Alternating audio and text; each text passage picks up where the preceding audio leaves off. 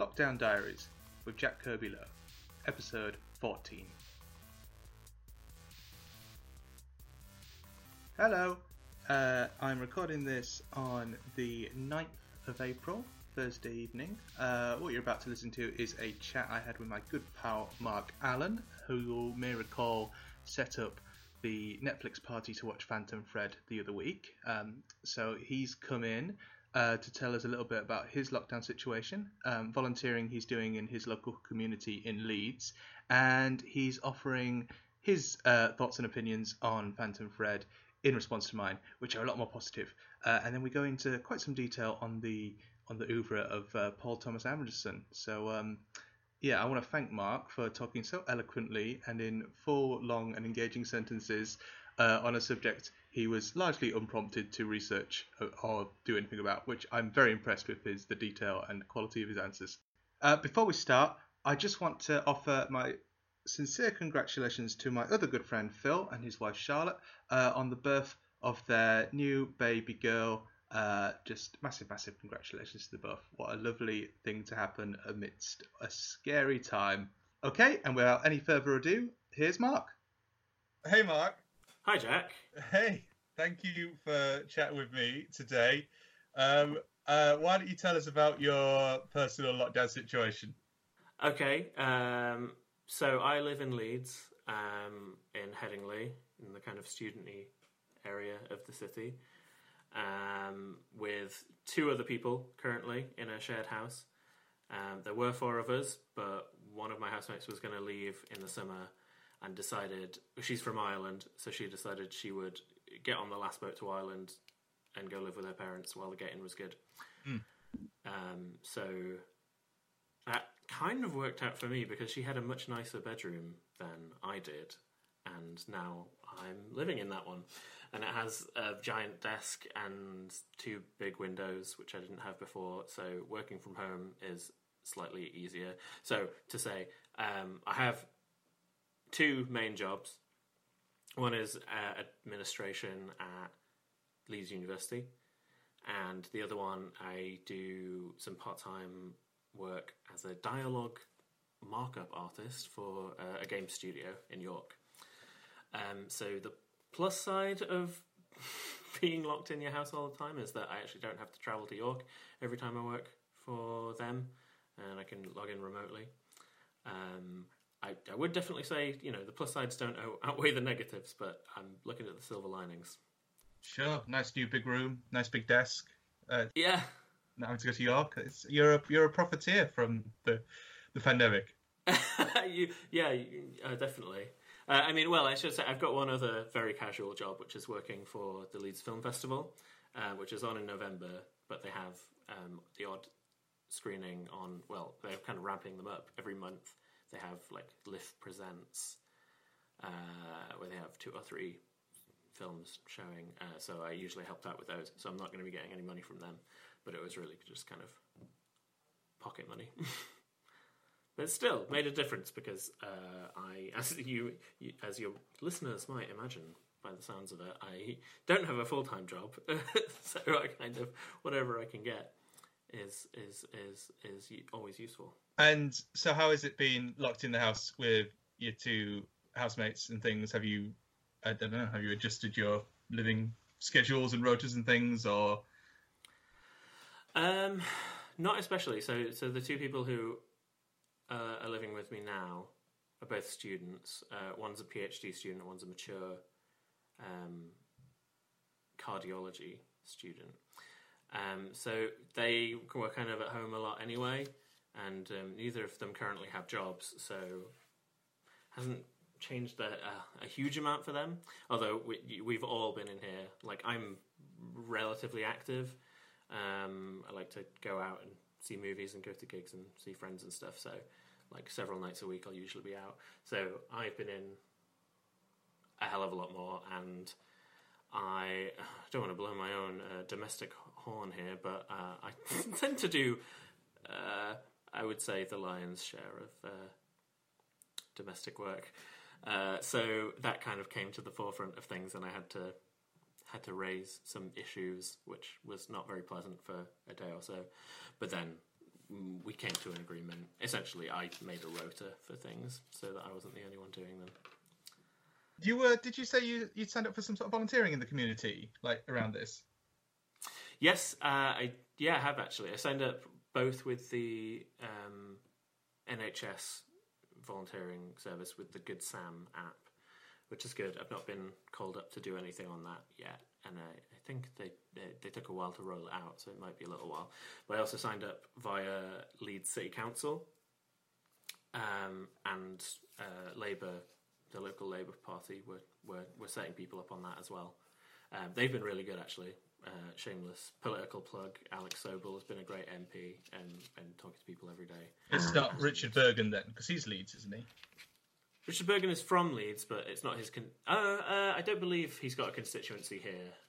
So Leeds Northwest is is my constituency, and that's Alex Sobel. And Leeds Central is Hilary Benn. Oh, okay. Yeah, he's got one of the constituencies anyway. Yeah, but no, I actually saw Richard Bergen when I went to my first Labour Party meeting, and him, Angela Rayner, and Dawn Butler all came to do like a kind of deputy leader hustings. Oh, cool. Yes, Angela Rayner now deputy leader. Interestingly enough, They couldn't rein her in. oh. Right. Well, we should move on from that. So when I'm talking about politics now, so I got called up the other day, and it was run through Hyde Park Source, this organisation that does community stuff, and they're running it for this area, and I've basically signed up to deliver food parcels to some neighbours who live a few streets away.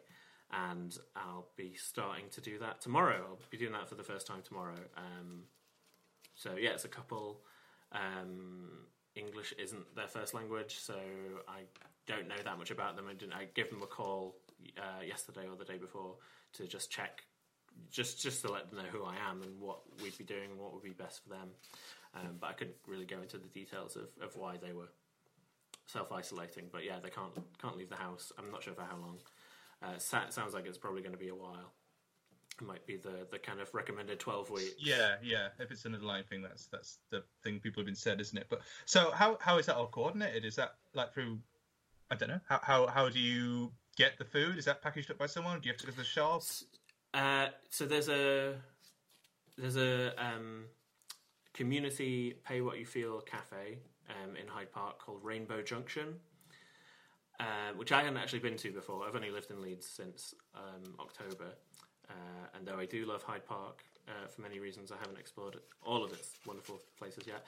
But yeah, so they're putting together food parcels, and yeah, I'll just go there, pick it up. I think I'll get a badge at some point when I go there as well to verify I am who I say I am. And then just go and take it to them, ring on the doorbell, leave it on the doorstep.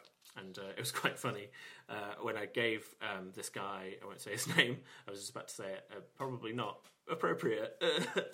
And I was like, okay, yeah, so I can come and leave it on your doorstep. And he was like, oh yeah, ring the bell as well so I know it's there. I was like, oh yeah, no, I was going to say, like, I'll wait for you to come and get it, like at a safe distance. I won't just leave it there and hope you find it. Bless him. So yeah, I think it's partially been put together by Voluntary Action Leeds, who kind of coordinate most of the volunteering that happens in the city in different organisations. Yeah, so that's what you'll be doing for the NHS just yet. No, yeah, I haven't done anything for that. I don't know if you know how the app works, or I guess I can say it's like you get it up on your phone, you put in all your details, you put a photo of yourself, and then you can put yourself as on duty or off duty, and then if someone is in need, I'm not sure how it works on the other end. I don't know if somebody else gets their own app version of it, but basically a siren goes off on your phone, and I simulated a call before, and it is blaring. Oh wow! So it's different, and you can make it go off when it's on silent as well. So I guess you could have it on during the night, and it would wake you up, which is probably maybe one of the more crucial times to have it on. So that's yeah. I think it's more getting people prescriptions. Yeah. some people sign up to like give isolating people a call, or if they need anything like that. I also saw on some of the guidance that you might be asked to come and do hospital admin or like go to hospitals and support people there. So it's going to be interesting to see how reliant hospitals are on the volunteers. I'm quite curious to see how about that. It's going to be interesting to see if and when doctors and nurses start to get ill, how much the volunteers are relied on for that support. Obviously, they're not trained in the same way, but to do kind of smaller tasks, and I don't know how much a volunteer is allowed to do. I mean, they're kind of bending the rules to bring retired people in and graduating medical students early. Yeah, I don't know what they're doing about that, because there must be some sort of fast track. Because I think, if you can't just, if you are a retired nurse or doctor, it's not like you can just walk back into a hospital. You need to be re-registered, and there's steps to go through for that. I don't know if they've waived some of that or they've fast tracked it or whatever, but it would be interesting to know how that works. I was chatting to a pal of mine whose wife is a doctor in Obs and Gyn, so she's not been redeployed yet, but they were saying she's sort of like fourth in line type of thing. So they've got sort of these people get redeployed, which puts you guys on call, and then there's a sort of a secondary, less important version of on call, and then it seems quite well coordinated. Yeah, relatively. Yeah, I was on another podcast I heard. Now I don't know if this is because these were some medical students, and they'd signed up to do some volunteering. But they said they'd signed up to volunteer, and they were volunteer responding to 111 and 999 calls. And I mean, really, I don't know if that's because, as I say, they were medical students, or if other volunteers might be expected to do that as well. But that was fairly. I mean, they've been trained for it, but that seemed like quite a. I mean, there could be some quite scary stuff on that, really. Yeah, I'm sure. I mean, if it's a case of national emergency, everybody keeps comparing this to world wars and things, which had many young people enlisted to do things that they weren't even semi-trained for. Sure, yeah. I think people becoming doctors on the job, swapping a rifle for a scalpel while doing that kind of thing. I'm not saying this is nearly that bad. Touch wood, that it doesn't get to 1945 levels. I mean, no, I know what you're saying. But it's it's nothing like that I've seen in my lifetime. And I was talking to my granny, and she was like, I was like, have you ever seen anything like this? And she said, no, I don't think anything. And she's in her late 70s. I had a similar conversation with my granny, and she said, even when it was rationing and it was a war, and you could still go to the cinema and things. So I was like, yeah, that's pretty good. But yeah. The cinema was one of the kind of comforts of that time, and a lot of great cinema came out then as well. So it's interesting. I mean, we're obviously lucky to have so many good streaming and online services available. Your listeners may be familiar with my name from your episode where you talked about watching Phantom Thread. It was I who organised the Netflix party to watch it. But I fully respect Jack's opinions on films and enjoy reading them. In fact, we used to write for the same website and worked on some stuff there. And but I have a much stronger feeling for Phantom Thread. So this is your right to reply and giving your feedback on the film. It's just my 2 cents. I mean, I saw it before. I saw it when it came out at the cinema, and I kind of fell in love with it. And a little bit like you, not in the same way, but I really love films that put kind of a twist, a little like weird, in this case, kinky twist on kind of an established genre. And what Phantom Thread is it's, to me, it's like a deeply romantic, deeply funny film about two people who, in normal circumstances, should not be anywhere near each other, and they manage to essentially like battle each other into a workable relationship. It's kind of like, and I really love screwball comedies from the 1930s, and I think it's got a bit of that spirit to it. I think its sense of humor is a lot more kind of wicked and dark, but I still find it hilarious. Just from the very moment that Daniel Day-Lewis delivers his breakfast order and finishes with, "And I'd like some sausages." It's just like perverse in the best way, and so there's an element of like sadomasochism, because by the end, the spoilers here, but when the mushrooms are applied for the second time, they both know what's going on, and Daniel Day-Lewis doesn't put a stop to it because they've both essentially figured out what they need to keep their spark alive. And in this case, it's poison almost to the point of death, which is, not a role model for any relationship, but it's a film. It's a fantasy, and I think it's really thrilling to see those two actors and characters like embodying this unique relationship.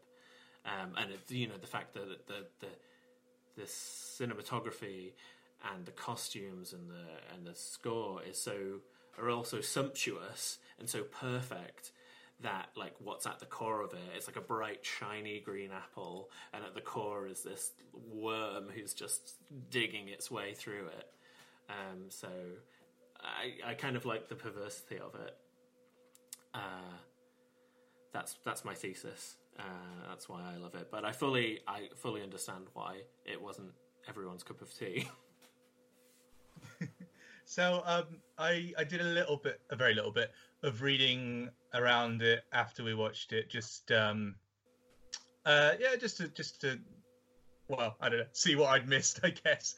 And I think I did get everything that was on there, but well, I don't know. But yeah, I was just seeing what people's interpretation of it was, and I think I mean I can't remember who it was, so I'm not providing credit here, unfortunately. But I had seen it sort of compared to like a Grimm's fairy tale, sort of like a modern unpleasant fairy tale kind of vibe. I mean, you just mentioned about the fantasy element there. Do you have any response to that, Mark? No, I think that's interesting. It's not something... Sorry, that was laboured. No, it's all right. That's something I hadn't considered before. But yeah, although it is certainly depicting a very specific period in time in the 1950s, it also feels separate from it, because those two characters are not really in the world. They're of it, but they're not in it. They exist in these sequestered worlds that they've created for themselves, and there are different rules there, like there are different rules in those kinds of fairy tales, where people have to marry princesses so they can turn back from being a hedgehog, or things like that. So yeah, that kind of twisted romantic logic. I wonder if that's one of the things that's so appealing and unique about it. It's interesting you mentioned like the very specific time period that it's set in, and I mean I'm not speaking from any real historical knowledge or anything, but it does seem to me quite important that it is set in that period in the early 50s, is it? Yeah, I think so, yeah. Because I mean it seems to be sort of on the cusp of what we would stereotypically view as sort of wartime, pre-war, Victorian time sort of repression, and everything seems to be on the cusp of sort of a bit. That dynamic kind of plays out between the two characters, particularly in the bit where it's the New Year's Eve party, and it's all fairly. It's a fairly swinging party, and it's obviously sort of the antithesis of what your man wants to be part of. So I wondered if that was that pre-60s stuff, but post-war thing. It's a kind of I don't know if I've particularly seen a lot or read a lot of fiction or in that sort of time period, but I did find that kind of interesting. Yeah, absolutely. And I think that party, is quite so bombastic, and it's like it's an unshowy, showy shot, Like, you know, you see everything happening in the background, all the ribbons falling and people dancing. There must be like at least 1,000 extras in that shot, but it's more concerned with Daniel Day-Lewis walking through it to find the one person he's there for, which is in its way deeply romantic, even though his intentions are to control that person, for the way it's represented. But yeah, that is the kind of scene where you'd see the kind of British film that was made in the 1950s. I'm trying to remember the filmmaking duo. Powell and Pressburg. Yeah, it feels like it could be something from one of their films, except the main character would be right in the middle of that party going, jolly good, we've fought those blackguards out there, and, well, now I get to party with all my chums and the woman I've saved. I love you all. But it's, yeah, sort of turning that on its head. That's my Toff accent for your listeners. It was good. I really liked it. You could get a lot of voiceover work with that. Great. Well, Products that need a Toff voice. Yeah. I wonder if they're getting a lot of work at the moment. I don't know if you wanted to... You have seen more films than anyone I know. Probably more people than I know put together. But in terms of Paul Thomas Anderson, where would you put Phantom Thread in his canon of work? Is it if I don't know, is it where to start? Is it would you consider it his finest film, or do you prefer his other stuff? It's interesting. I tend to struggle with doing rankings of filmmakers I like, because I find, you know, if there's something I really love about a film, I'll go back and I'll see it in a different light if it's been a few years, and, you know, things will change around. I would say it's kind of hard to go wrong. I'll be honest.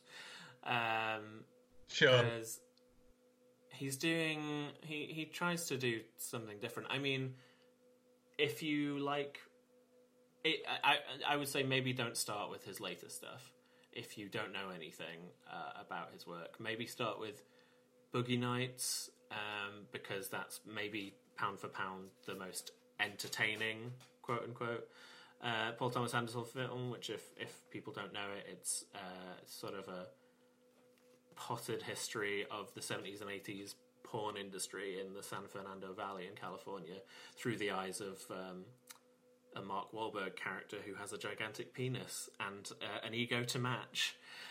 But it's like, that sounds cynical, but it's a really loving, funny and sweet and at times very sad portrait of again, a specific time and place. He seems actually to be very focused on creating these moments set in time.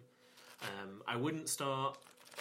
I think for anywhere else, you can go from there wherever you want to. I love Magnolia, but it is a 3-hour ensemble film, interconnecting stories. If people like Robert Altman films, if they don't know Paul Thomas Anderson, they're probably not likely to know Robert Altman, but he took a lot of influence from him earlier on. So if you do like those kinds of things, then Magnolia is phenomenal and probably has the best Tom Cruise performance in his career. And if you don't like Tom Cruise, it's the Tom Cruise film that you will like.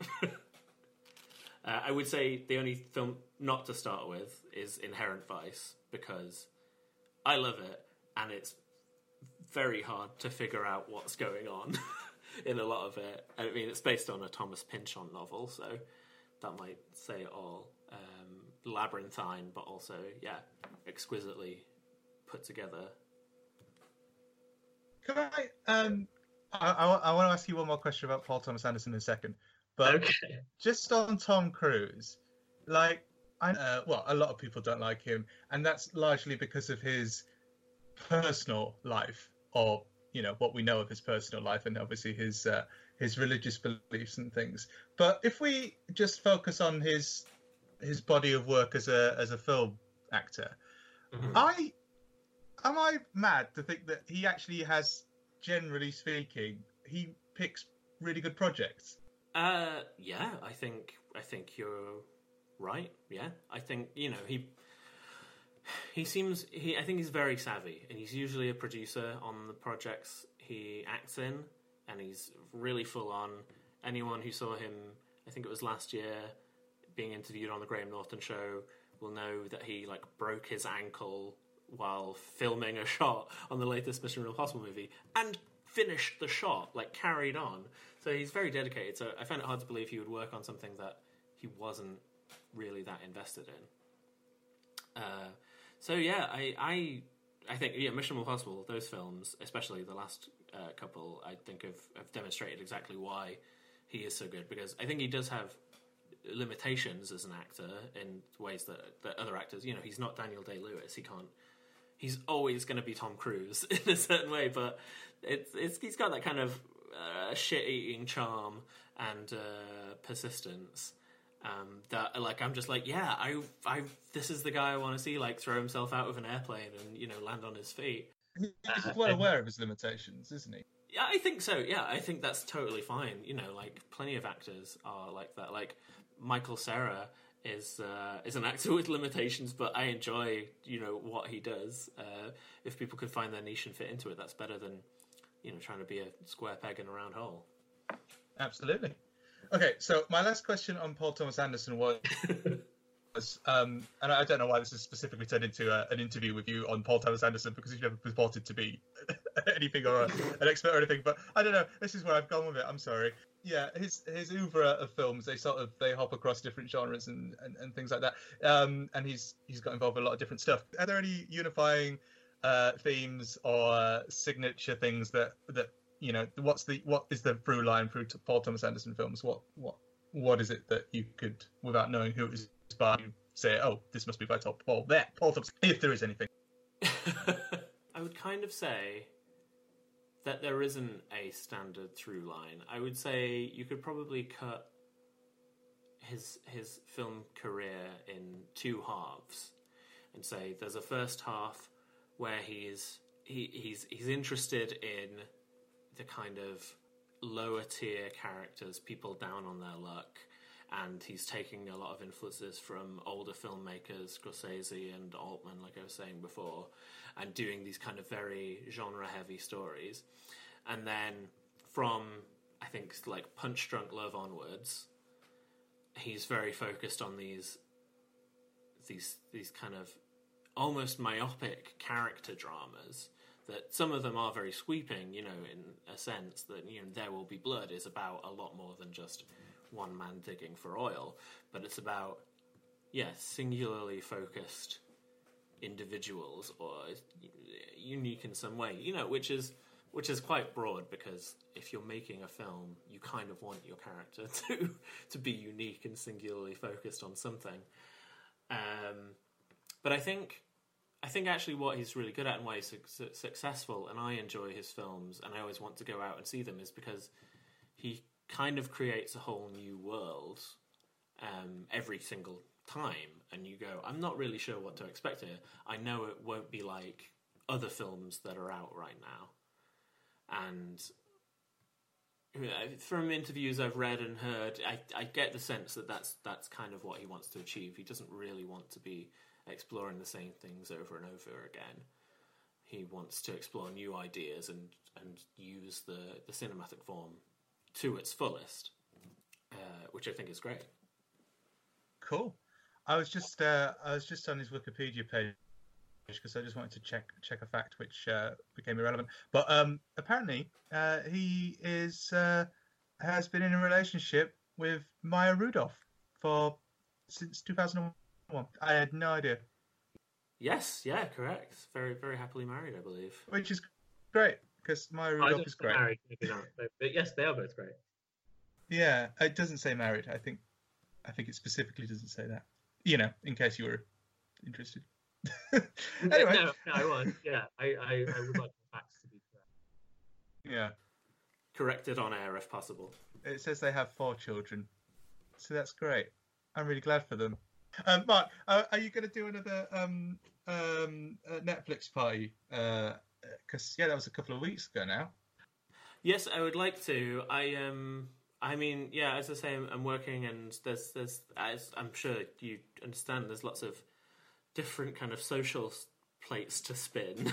For some people, more than there were before. And I've got another group that I'm part of, which is organising a film viewing party like every Sunday. So I'm trying to figure out the timings for that. But yes, if you would like to watch another one, then I'll make it a priority.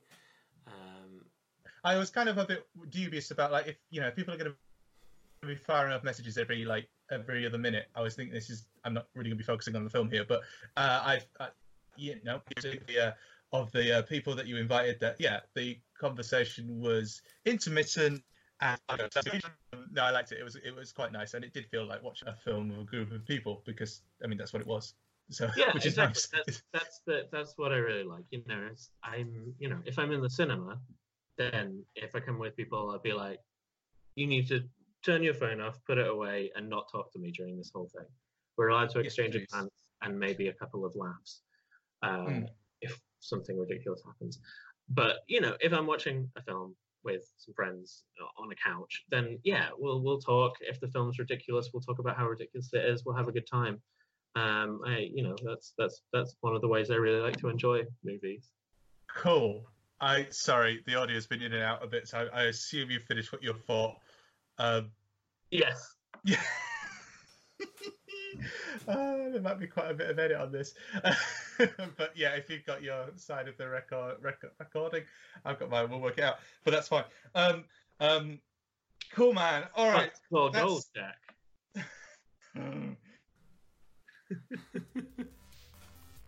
Cool. Okay. Well, I'm gonna wrap it up there. So thank you for chatting, and I look forward to watching the film with you soon. Cheers, Mark. Yeah, it was great talking to you, Jack. Talk to you later.